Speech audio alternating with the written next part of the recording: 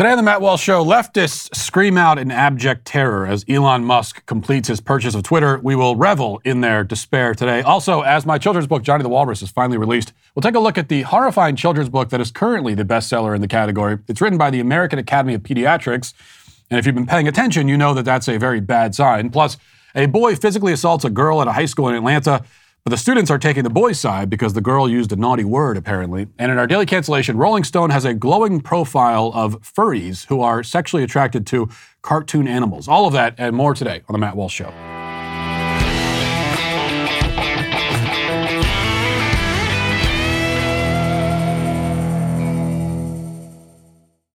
Home values are now up 19%. These gains have become an important financial tool for homeowners because you're able to access the equity as cash at incredibly low interest rates. This makes it easier to pay off high-interest debt, fund home renovations, or do whatever you need because it's your money.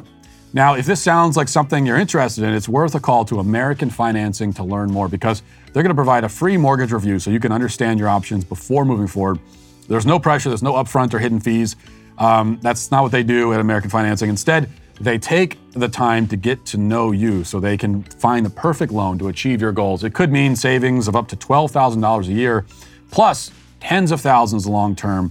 And you're going to get all of that when you call 866-569-4711. You got to take advantage of this deal right now and call 866-569-4711. Or if you don't want to call, you can always visit AmericanFinancing.net. American Financing, NMLS 182334. NMLSconsumeraccess.org. So yesterday, the sun went dark. The earth shook and trembled. Fire raged across the land, consuming all in its wake. The screams of the forsaken masses could be heard rising up with the smoke. Horror of horrors. The ultimate nightmare had come to pass. Elon Musk taking control of Twitter. The Twitter corporate board had, for so many years before this, hugged Twitter's users tightly against its bosom, protecting them and rocking them softly to sleep each night. But that was all over yesterday. It abandoned them, abandoned us all to the cold and the night, where there will be wailing and gnashing of teeth and lots of memes also, presumably. Twitter has officially accepted Elon Musk's offer to buy the company for $43 billion. Now, tragically, the company will be run by a billionaire, as opposed to before when it was run by different billionaires.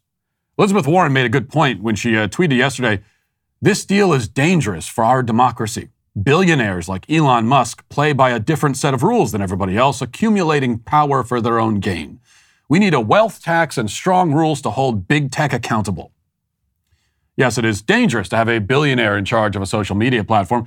That's why those of us who are so upset by this turn of events and who absolutely refuse to use a site that is owned by a billionaire now must deactivate our accounts and give all of our business to Facebook and Instagram and TikTok instead.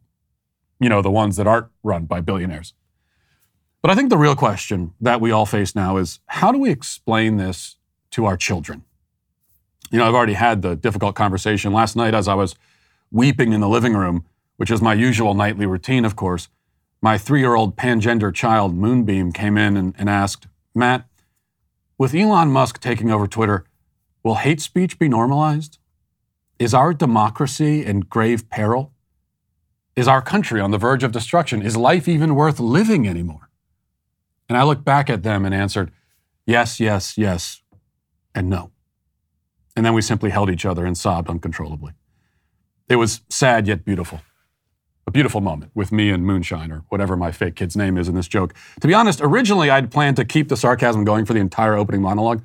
But then I realized that that would deprive me of the opportunity to gloat more openly and blatantly, which is what I really want to do. So I'll switch gears here, and instead I'll let the libs speak for themselves. Fortunately, Nazi propagandist Libs of TikTok has compiled a few authentic lib reactions to the news from TikTok, and well, here's how they're taking it.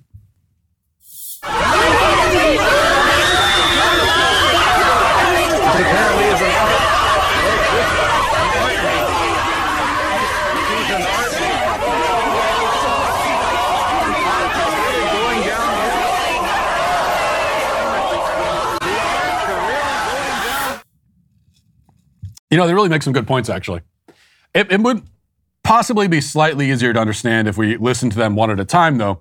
So let's do that instead. Well, it looks like Twitter's gone. They accepted the money, and Elon Stalin is taking over. So, you, Twitter, and goodbye forever, you insane Q-like forum. Or soon to be insane like Q-like forum. Peace out! Bye! Elon Musk, this is directly to you. Enjoy Twitter. I just deactivated mine. I will not be reactivating it. Enjoy. I deactivated my account and deleted the app. That's what I think of it. Elon Musk. Today, Twitter has announced that they've been bought by Elon Musk, or however you say his name. I'm not interested in staying on Twitter anymore because of this, and I think there's a lot of people that are about to leave. So I just wanted to let everyone know that you can find me here. I'm going to also share this on Twitter before I deactivate my account so that anyone who wants to follow me can find me here as well. Hey, I did a thing today. I deactivated my Twitter account. You can too. On second thought, that wasn't much more coherent, I suppose. Though I'm sure Elon Musk is devastated by the incisive, searing wit of these TikTok libs. I'm not sure how he'll ever recover from, things like Elon Stalin. Indeed, I bet he's now rethinking the whole thing now that we've learned that at Tammy Clove, at Queenie Bella, and at Snurfy Boo are leaving the site. That was one of the users there on TikTok, Snurfy Boo. Look, a Twitter without Snurfy Boo is just not the same. On the plus side, however, race hustler Sean King actually did deactivate his account nearly as soon as the news was announced, and that alone is worth $43 billion. Many other prominent leftists vowed to leave the platform, though most of them appear to still be on the platform as of this morning. I mean, a lot of these people have been tweeting over and over and over again about how they're not going to use the platform anymore, and yet they're still using it to talk about how they're not going to use it. Perhaps their accounts merely identify as deactivated. I don't know. Another common complaint has been that Elon Musk is spending his money on buying Twitter when he could be using it to end world hunger, because world hunger is all his fault. John Fugelsang tweeted, "For $44 billion, a guy could have gone down in history for ending world hunger. History will record that our mega billionaires had other priorities." Now, funny, I don't remember those kinds of criticisms when Jeff Bezos used his money to buy the Washington Post. But the criticisms would have been stupid in that case also, because, in fact, even the richest men in the world don't have enough money to end world hunger. There is no amount of money that could wipe out world hunger. If I had $10 trillion to dedicate to wiping out world hunger, there would still be world hunger even after the $10 trillion is spent, or rather wasted. Because a lot of the hunger in the world is due not to a simple lack of resources, but to corrupt and incompetent governments and regimes. Throwing money at that problem isn't going to solve it. In fact, many times it could make it a lot worse, as we have seen time and time and time again. Meanwhile, groups like Human Rights Watch and the ACLU are raising different concerns. They're issuing dire warnings about the epidemic of hate speech that may now be coming for us and coming to Twitter because of Elon Musk. These worries were echoed all over cable news, especially by Brian Stelter. Listen to this. If you get invited to something where there are no rules, where there is total freedom for everybody, do you actually want to go to that party? Or are you going to decide to stay home? And that's a question for Twitter users. Some Twitter users might love the idea that there's going to be absolutely no moderation and no rules at all. Others might not want to be anywhere near that. Am I crazy, Matt? No, you're right. And what happens to the advertising? I mean, if there's no moderation or little moderation, do the advertisers stay away? What does that do to the business prospects for Twitter itself? There's just something perfect about this, because I can totally imagine Brian Stelter standing outside of a party and saying, "Excuse me, I need to know the ground rules for this party before I come in. Do you have the rules posted anywhere? I want to make sure everyone is following the rules. This isn't one of those parties without rules, is it?" And then everybody inside the party will just look at him and say, "You weren't invited, Brian. What are you doing here? Stop hiding in the bushes, you weirdo. Go home." Of course, minor detail here, Stelter is lying, obviously. Musk has never said that there will be no moderation at all. I mean, that's the thing about all this panicking. He's going to get rid of the rules. He actually never said he was going to do that. But it is fascinating to see the evolution. The left has gone from the counterculture to the hall monitors pushing up their glasses and, prattling on about the rules. The left, they're now the kid in your class who reminds the teacher to give out the homework assignment. They're that kid. Over on MSNBC, they're raising concerns that sound somehow oddly familiar. Listen. You own all of Twitter or Facebook or what have you. You don't have to explain yourself. You don't even have to be transparent. You could secretly ban one party's candidate or all of its candidates, all of its nominees, or you could just secretly turn down the reach of their stuff and turn up the reach of something else, and the rest of us might not even find out about it till after the election. Elon Musk says this is all to help people because he is just a free speech, philosophically clear, open-minded helper. Yes, wouldn't it be terrible if that happened? I mean, just imagine. Allow yourself to entertain this crazy hypothetical where big tech companies target people based on their politics and censor information in order to influence the outcome of an election. Just imagine that. Of course, you don't have to imagine it. You already lived through it. Conservatives have experienced exactly that sort of thing for years. And despite what this guy at MSNBC might say, the fact is that Elon Musk has made no indication that he's going to put the shoe on the other foot and start censoring and stifling leftist speech in that way. As satisfying as that might be from a vengeance perspective. But he's not going to do that, and they know he's not going to do that. Musk has shown no inclinations in that direction. What they're worried about is exactly what Brian Stelter said and what the ACLU and various pseudo-human rights groups are now fretting about. They're panicking not over the possibility that speech will be stifled, but over the threat that it will no longer be stifled. For years, they insisted that conservative speech was not being censored or suppressed. Now they're running around like their hair is on fire. Well, Brian Stelter isn't running around like his hair is on fire, but you know what I'm saying. Because conservative speech will no longer be censored and suppressed. So, how quickly we went from that isn't happening to that is happening and actually it's good. And it has to keep happening. We've seen this kind of transition countless times. And now we're seeing it finally with the issue of free speech, where we went from free speech isn't under attack, you conspiracy theorists, to actually free speech is bad and should be under attack. Another viral leftist reaction to the Musk news makes this point, I think, very clear. Listen to this. Are you concerned about the rise of American fascism? Well, today, you can be more concerned. It's almost certain that with this move, Trump is going to come back to social media. I mean, this has so many horrific implications, I'm not even sure where to start, to be completely honest with you. There is a problem with this idea of free speech, and that is, where is the limit? Free speech has the ability to incite some really horrific and hateful things, like, for instance, an insurrection. If this owns Twitter, the world is going to be a much worse place. I mean, it's not just him. This is a problem across social media, but certainly this isn't making the problem better. Anyway, I imagine there's going to be a mass exodus from Twitter. In fact, Newsweek even posted how to delete your Twitter account an hour ago. I didn't have a Twitter account ever until I joined this app to go and look at news and stuff. So it's not that bad, not having one. I just have a very strong feeling that the extremism on the right is going to get more significant after this. Yes, we have to censor speech in order to avoid fascism. See how that works. Where are the limits to free speech, he asks. What are the limits? And he provides the answer. They all provide the answer. All opinions that differ from his own are beyond the limits, or ought to be.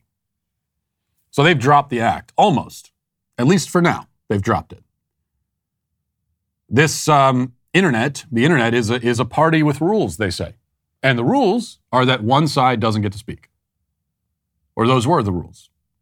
Now the left, at least on one platform, will have to figure out how to engage with opposing ideas, or at a minimum tolerate them. And if they can't do that, and they certainly can't do that, then they'll just have to make do with the platforms that still censor their opponents and welcome their speech, and welcome only their speech. So in other words, every other platform on the internet, pretty much, is what they'll have to make do with. Somehow I think they'll survive. Now let's get to our 5 headlines.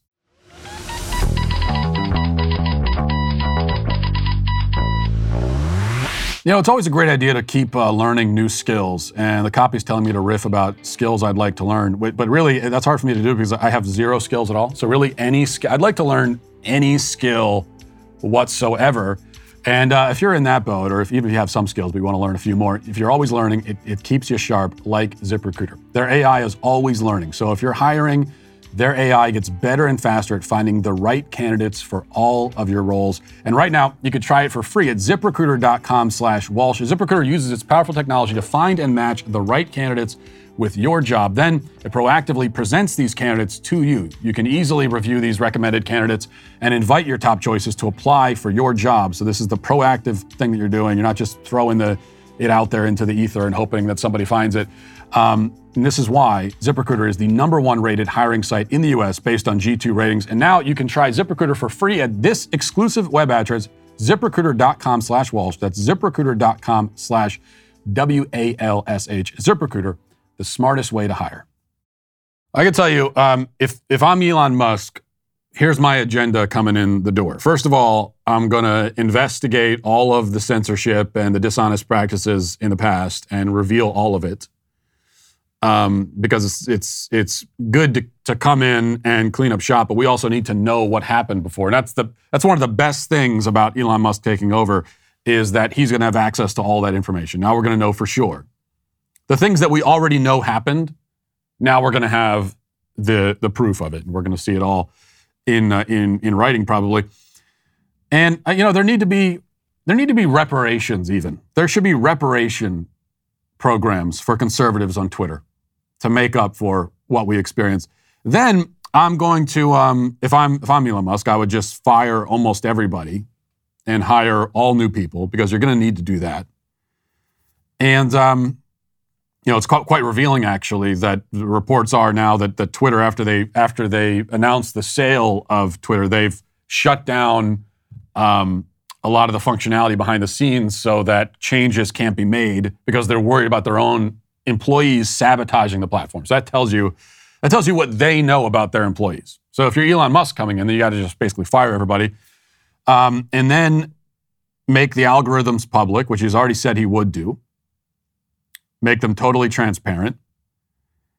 And then also, if I'm Elon Musk, I'm going to hire the host of the Matt Walsh Show and the Daily Wire as the new chief diversity officer. That's probably in fact, priority #1.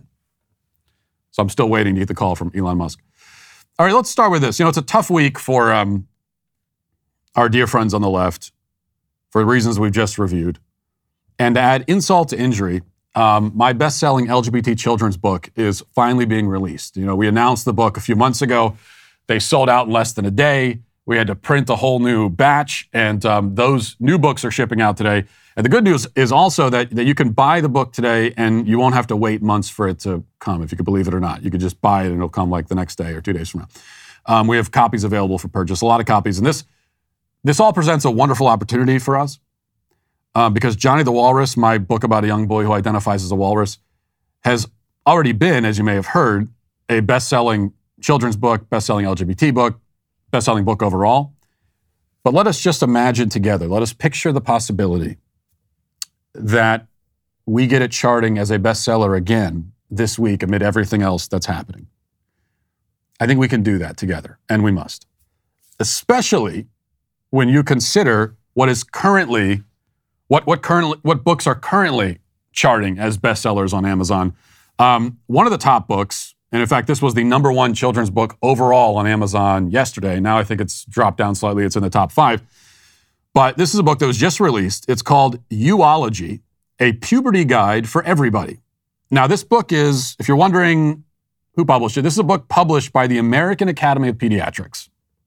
All right? So it's not even just one wacky left-wing writer. This is the American Academy of Pediatrics, and they published this book on puberty. And this is how bad it's gotten, that you already know what's in this book. You already know that it's bad because the American Academy of Pediatrics is behind it, and the subject is puberty. So just to give you an idea, there's a chapter in this book, one of the best-selling children's books on Amazon, which is being marketed to kids 9 through 12. And there's a chapter called When Puberty Doesn't Feel Right. And I'm just going to read a little bit of this chapter to you, because this is a book that that 9-year-olds are going to be reading. And I guarantee you, given the fact that this is published by the American Academy of Pediatrics, it's going to be in schools. And if anybody complains about it, the schools are going to say, what, do you have a problem with science and medicine? It's the American Academy of Pediatrics. It's as mainstream as you could possibly get. Well, here's what it says. Chapter 12, when puberty doesn't feel right. It says, and then it kind of starts with a little story about a girl named Kimmy. Quinn, Jasmine, Nancy, and I are getting ready for bed, stepping around the sleeping bags that form a circle on Nancy's bedroom floor. I take my pajamas to the corner and turn my back to the others as I change. Quinn is changing at the same time and isn't paying attention, and Jasmine is looking for something in her bag. But then Nancy looks over at me right as I'm changing my shirt. I try to cover my chest, and Nancy looks away quickly, but I know she saw my flat chest. Nancy says, I still have a super flat chest too. I can't wait to finally start puberty. I hate blooming so much later than everybody else. I finish putting on my pajamas, and then I take a deep breath. My body will never grow breasts on its own because I'm trans, I say, looking at Nancy until she meets my eyes. But it's something that I have options for, and that I talk with my doctors about. Then it goes on, thanks for telling us. We won't tell anyone else, Quinn says. Then Quinn explains that they don't identify as a boy or a girl, so they know what it's like to get questions about gender expectations.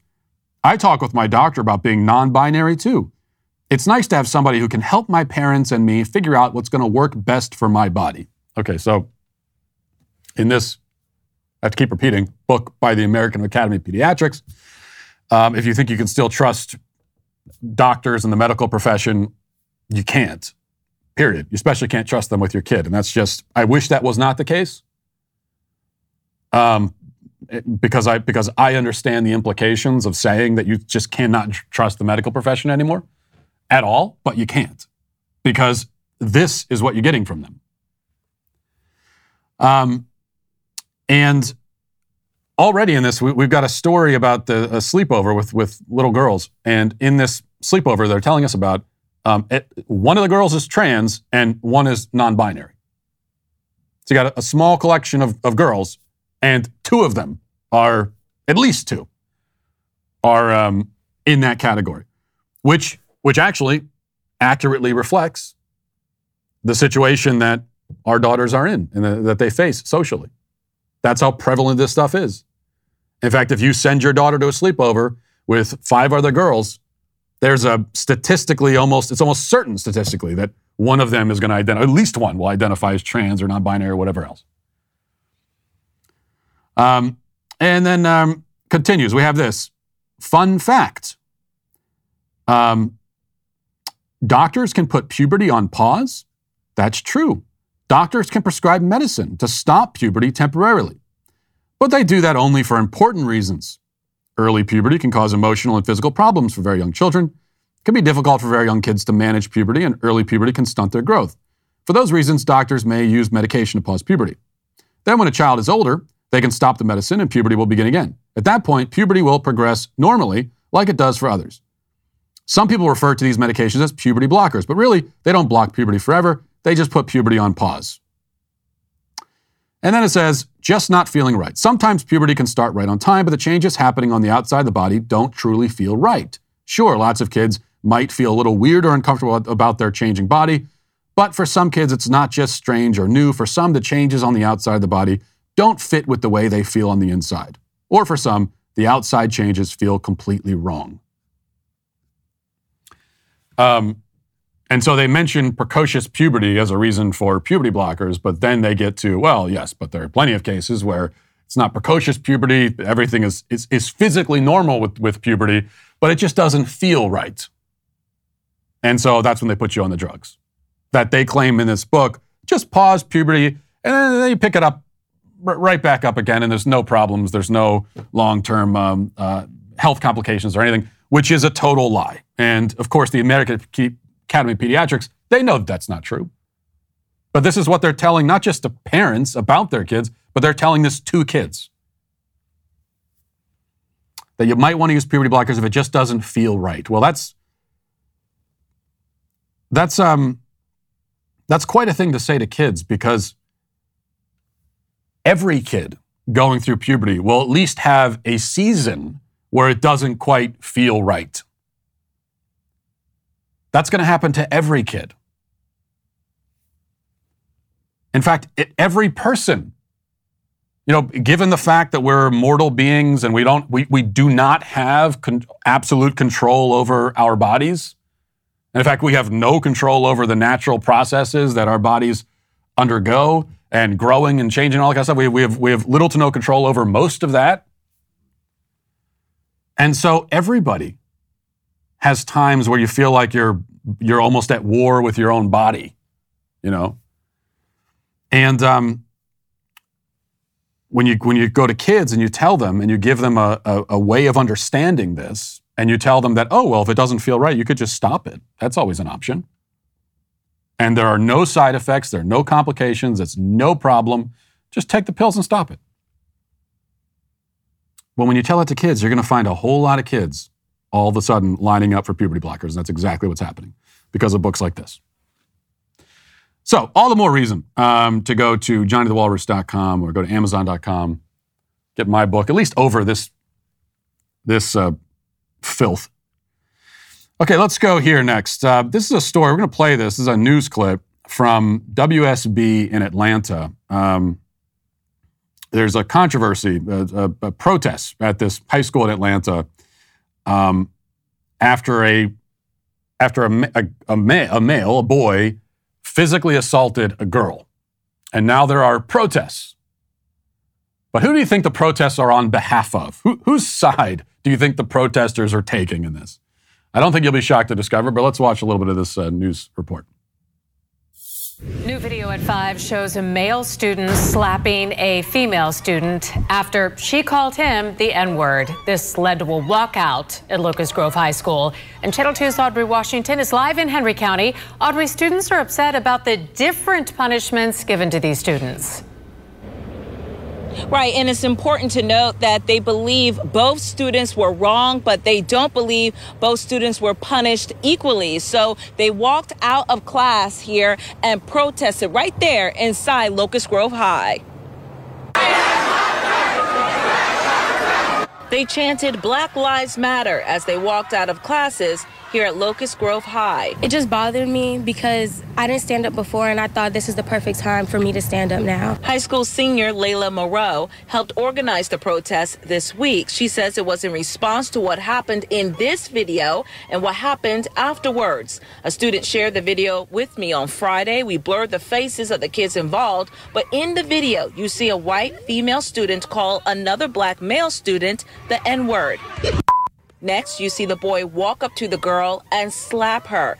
Both students were disciplined, but those who protested told me they believe while both students were wrong, they were not punished equally. She got to go to class and get her education while he had to leave for his education. He was only defending himself. Okay, pause it there for a second. Let's pause it right there. This is, look at a lot of the reactions on social media, and of course the race hustlers, the prominent race hustlers have gotten involved in this. I don't know if Al Sharpton has showed up yet, but I'm sure he will. Who's the other guy? The new Al Sharpton. Ben Crump is, he's always, he parachutes down. As soon as something like this, he's on the scene. So he's probably already there, as far as I know. And this is the narrative that you're hearing, that in fact, the boy was acting in self-defense. And we just heard that from the student there who organized this protest. And this is a mass protest of people marching through the halls shouting, Black Lives Matter.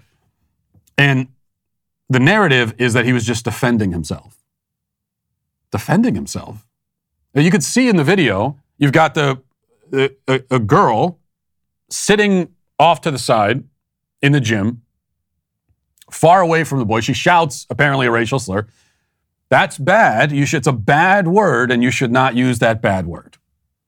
In fact, kids in school shouldn't be using any bad words.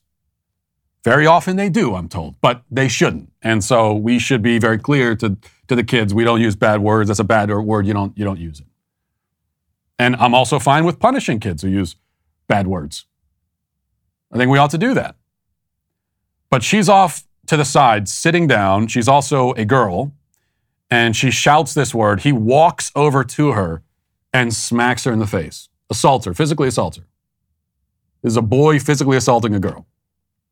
He was defending himself? Was his physical safety in jeopardy in any way whatsoever? From the girl who said something to him? And he had to walk across the gym to confront her over it? Defending himself? Well, no, of course, his physical safety was not in jeopardy whatsoever. I mean, if she had gone over and used that word or not used it, and then physically attacked him, and he hit her back as a means of getting her off of, defending himself, getting her off of him, it'd be a different story. That's not what happened. So no, this is not physical self-defense. This is but what we know, what we've seen from the left, is that depending on your demographics, this is all demographic dependent. But if you fall into the right victim group, and if all the intersectional points work out in your favor, then you can use physical violence to defend your psychological well-being. So she didn't physically attack him, but she used a word that might emotionally or psychologically hurt him, even though I can guarantee he hears that word from his friends all the time, and there's a very high likelihood that he uses it himself. But he heard the word from someone with a lighter skin color, and so that is psychologically damaging to him, and so he can use physical violence to defend his psychological well-being. That's the logic here. And if there's something else, and this should already be entirely clear to you, but if it wasn't, this should make it even more clear, that if you're a woman on the left, you have been, your victim points, on the victim hierarchy, you're all the way down the ladder. It didn't used to be that way. There was a time when you were a little bit higher up towards the pinnacle as a chief victim, and especially around then we got to the Me Too movement, and so that was trendy for a while, and just being a woman afforded you a whole bunch of victim points and put you above almost everybody else on the victim pyramid. But now you're all the way at the bottom. I mean, you're not quite at the level of being a white male, but you're just barely above that. And what that means is that you could be physically assaulted, and everybody will take the other person's side. Let's keep watching a little bit of this report here. Reached out to Henry County Schools about the incident and the disciplinary allegations. A school district representative said in part, quote, "We can't share disciplinary action for students due to student privacy. Both students were disciplined based on their code of conduct infractions." The representative went on to state school leaders have been working with and listening to any students who needed to express their feelings or concerns on the matter. The school day is progressing, with administrators continuing to be available for any student who needs to talk. Layla says she's been called a racial slur at the school before and wants the school district to do more. I just want some change. I'm just tired of the inequality in the school. Now, we still don't know what exactly led up to the initial incident. As for what happens next, students here told me they will be setting up a special Black student organization here at the school. That's a part of the story I'm working on for Channel 2 Action News at 6. Right now, we are live here in Locust Grove, Henry County. Audrey Washington, Okay. Channel 2 Action News.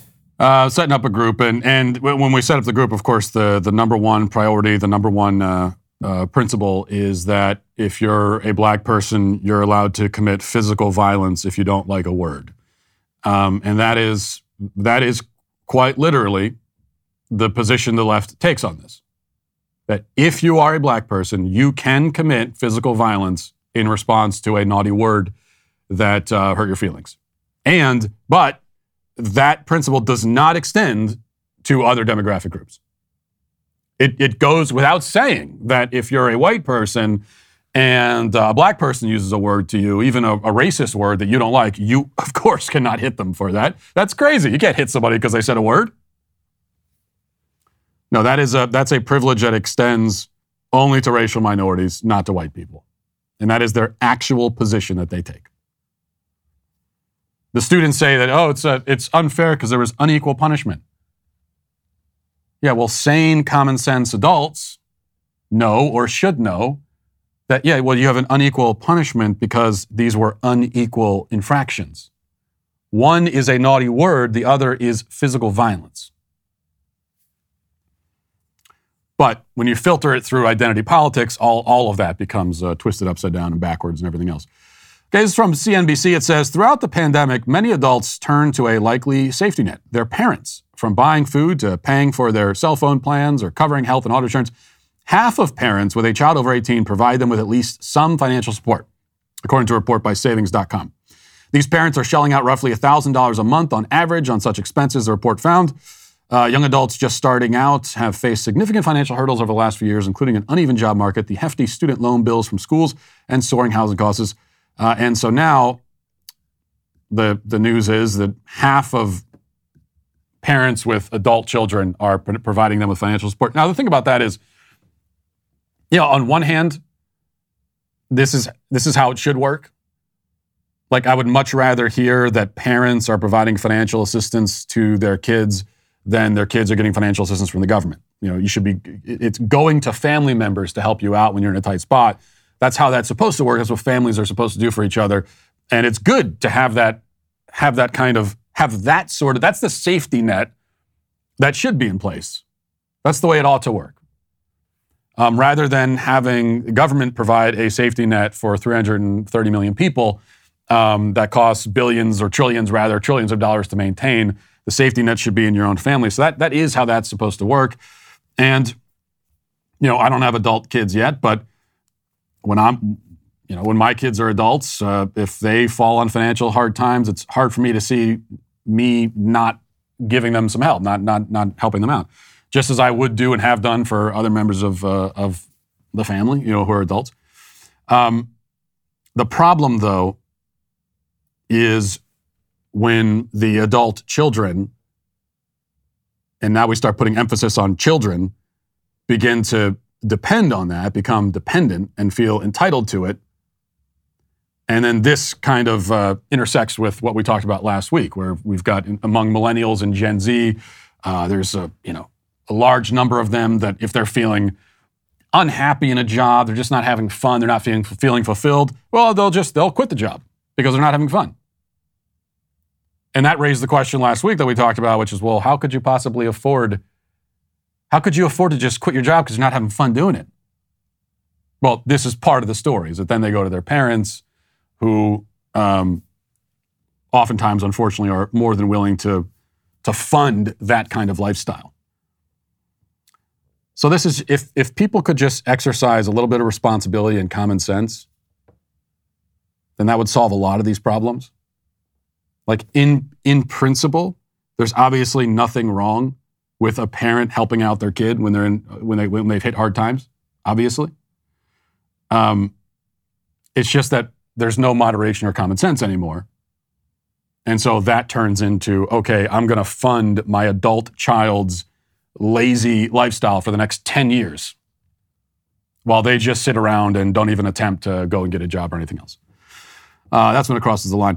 This is from the Daily Wire. This is a story from a couple days ago that I just wanted to touch on. Representative Madison Cawthorn responded Friday to a report that showed him wearing lingerie by explaining the alleged context surrounding the photos. So these were photos that went viral on Twitter last week. It's Madison Cawthorn, who, of course, he's a Republican representative, and he's one of the one that the left, in the group that the left hates the most, especially when it comes to the younger Republican representatives in Congress. And these photos went viral of Madison Cawthorn, who appears to be a few years ago, wearing lingerie, and he's got girls with him, and they're taking a selfie. And there's no other context. This is the context, though, according to Cawthorn. Politico reported, the revelation of the two photos is the latest in a series of unflattering headlines for the freshman member of Congress in the run-up to the primary in his first re-election bid. Cawthorn has 7 Republican opponents who see him as vulnerable. The photos were provided to Politico by a person formerly close to Cawthorn and his campaign, and were confirmed by a second source who also was formerly close to the first-term congressman. Cawthorn responded to the report by claiming that the photos were taken during a vacation cruise. He said, quote, I guess the left thinks goofy vacation photos during a game on a cruise, taken way before I ran for Congress, is going to hurt me somehow. They're running out of things to throw at me. And so that's his defense, is that they were just probably drinking and they were goofing off, and it was supposed to be a joke. What you can see here is, number one, once again, the left completely abandoning, at least temporarily, its views on the gender binary and everything else. Like, according to them, there's actually nothing strange at all about a man wearing lingerie. And certainly to shame somebody for that, to shame them, that's unspeakable. That's what they say until they have this as ammunition that they can shoot at Madison Cawthorn, and then all of a sudden it's okay. And the other point too is that if there could be a correct context for men to wear women's clothing, which there isn't, but if there was, like, it's a joke. It's supposed to be a joke. It's silly. It's ridiculous. I wouldn't recommend it even as a joke.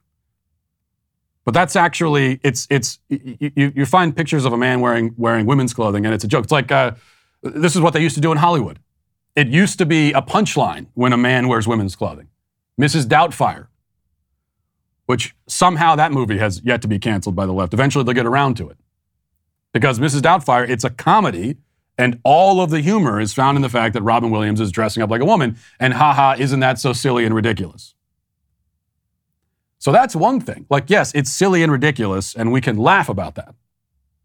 The problem on the left is that they want to take that, and now we're supposed to take it seriously as a lifestyle choice. Until Republican congressmen are involved, and then, of course, the rules change completely. Let's get now to the comment section.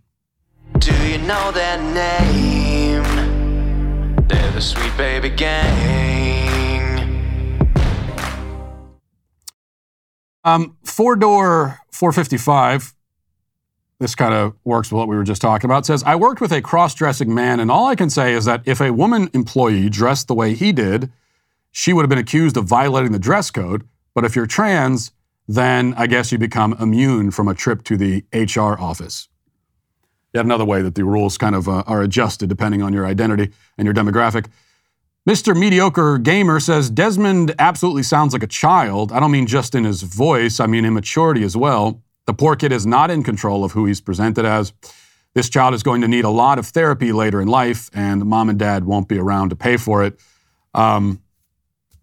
Here's the thing. I can guarantee you that this kid has gotten a lot of therapy already, and that's part of the problem. He's gotten a lot of therapy, a lot of counseling, but he's going to the gender-affirming therapists and counselors, and they are just encouraging more of this.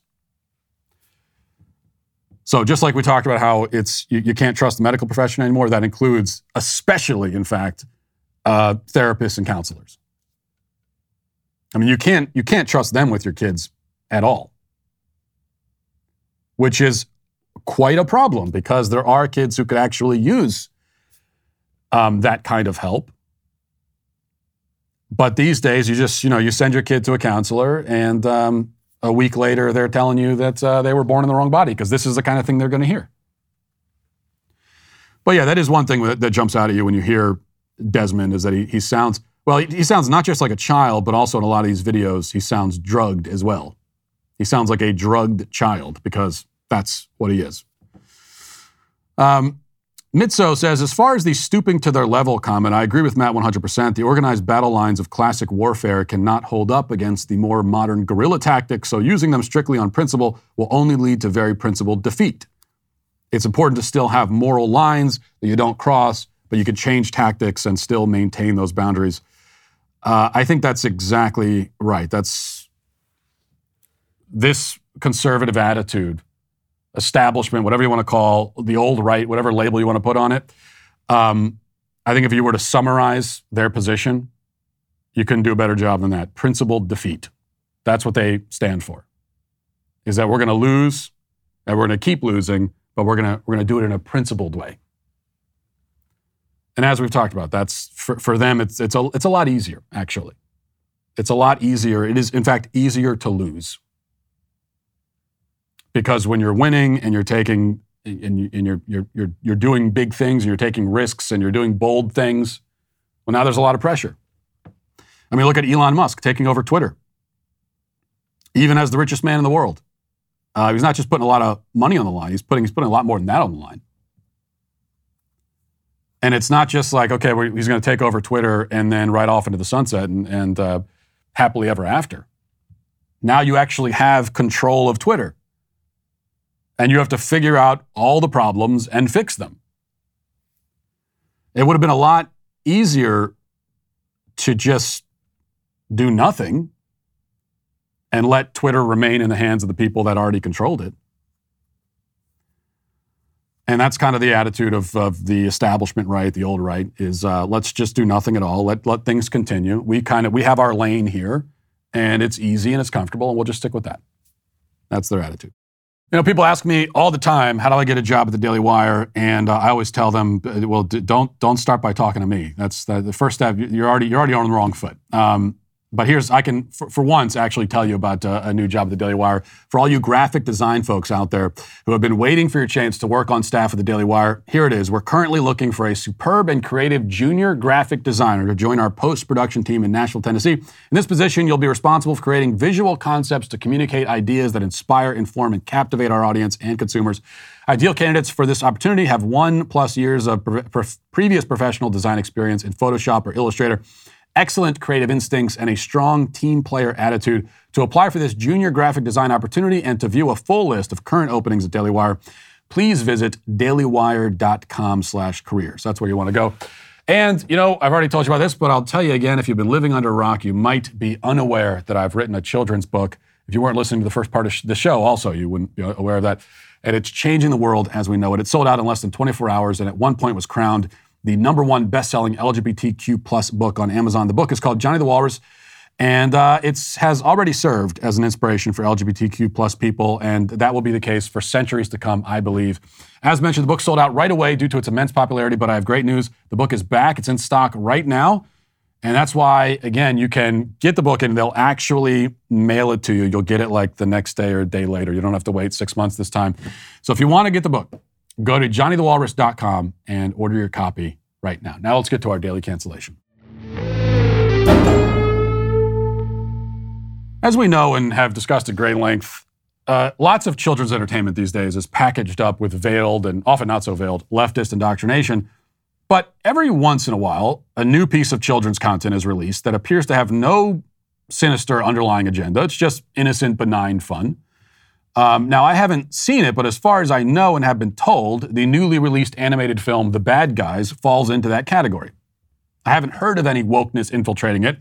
Don't quote me on that, though. Like I said, I haven't seen it, but that's as far as I know. Assuming that it's just a good bit of apolitical family fun. It's all the more unfortunate that our culture has decided to make it weird. Because even non-weird things in our society are made weird. The leftist virus infects everything. And that brings us to an article in Rolling Stone with a headline that I can't read out loud, but which refers to the reproductive organ of one of the cartoon characters in the film. And the article begins with this.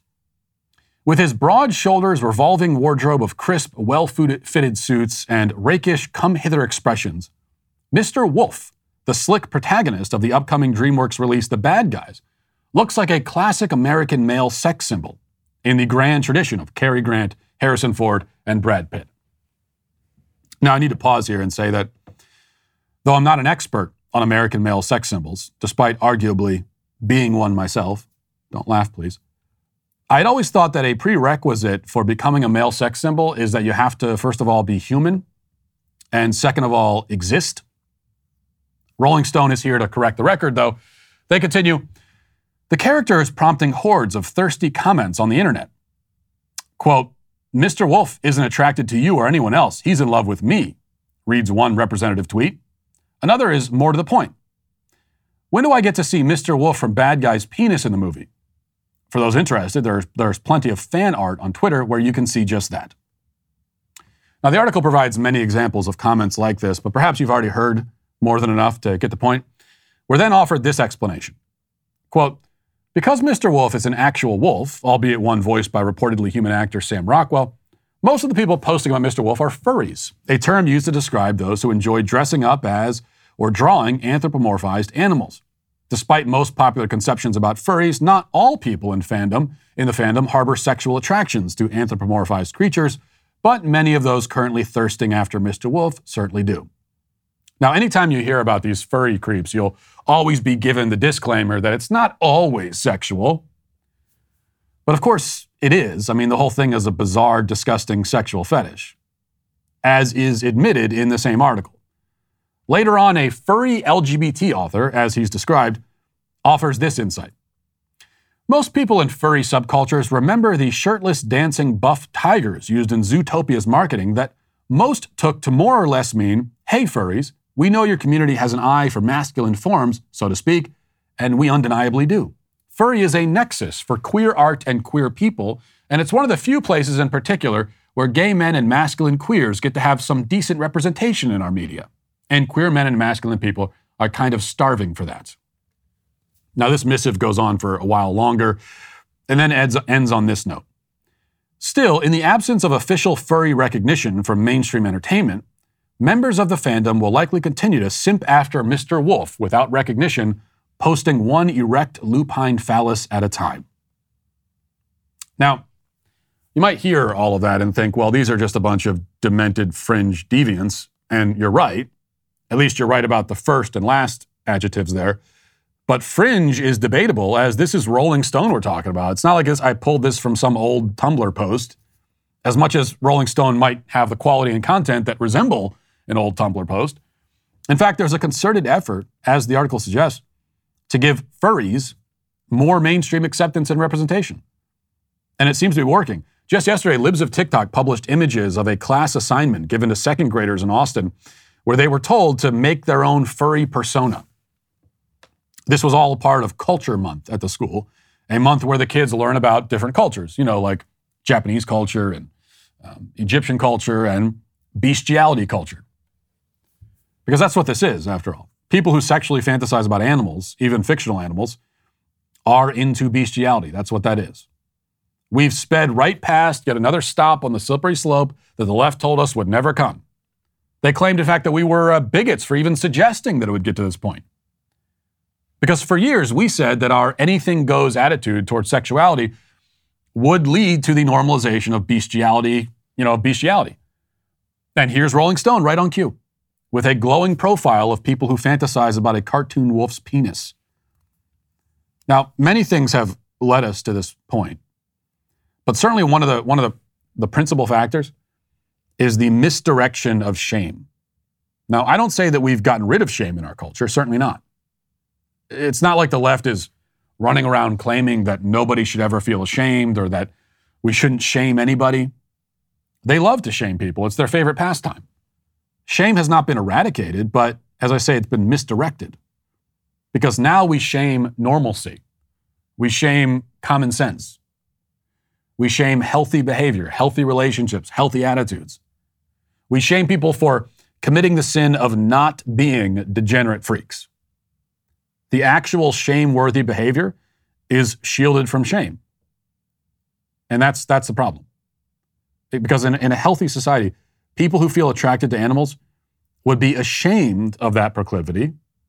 They would never speak of it to anybody except perhaps a trusted counselor or spiritual advisor. They would do whatever they could to rid themselves of their inner demons. They would feel hideously embarrassed, as they should. And that's the way it ought to be. Now, though, they put on costumes and they go to conventions and they announce themselves on social media.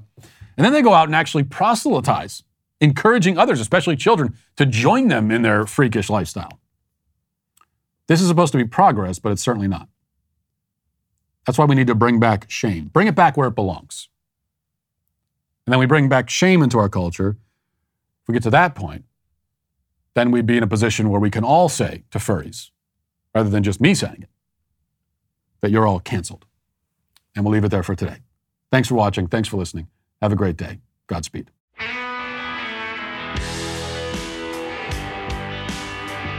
Well, if you enjoyed this episode, don't forget to subscribe. And if you want to help spread the word, please give us a 5-star review. Also, tell your friends to subscribe as well. We're available on Apple Podcasts, Spotify, wherever you listen to podcasts, we're there. Also, be sure to check out the other Daily Wire podcasts, including The Ben Shapiro Show, Michael Knowles Show, The Andrew Klavan Show.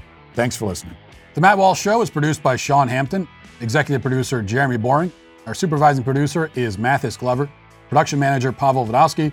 Our associate producer is McKenna Waters. The show is edited by Robbie Dantzler. Our audio is mixed by Mike Coromina, and hair and makeup is done by Cherokee Hart. The Matt Walsh Show is a Daily Wire production, copyright Daily Wire 2022.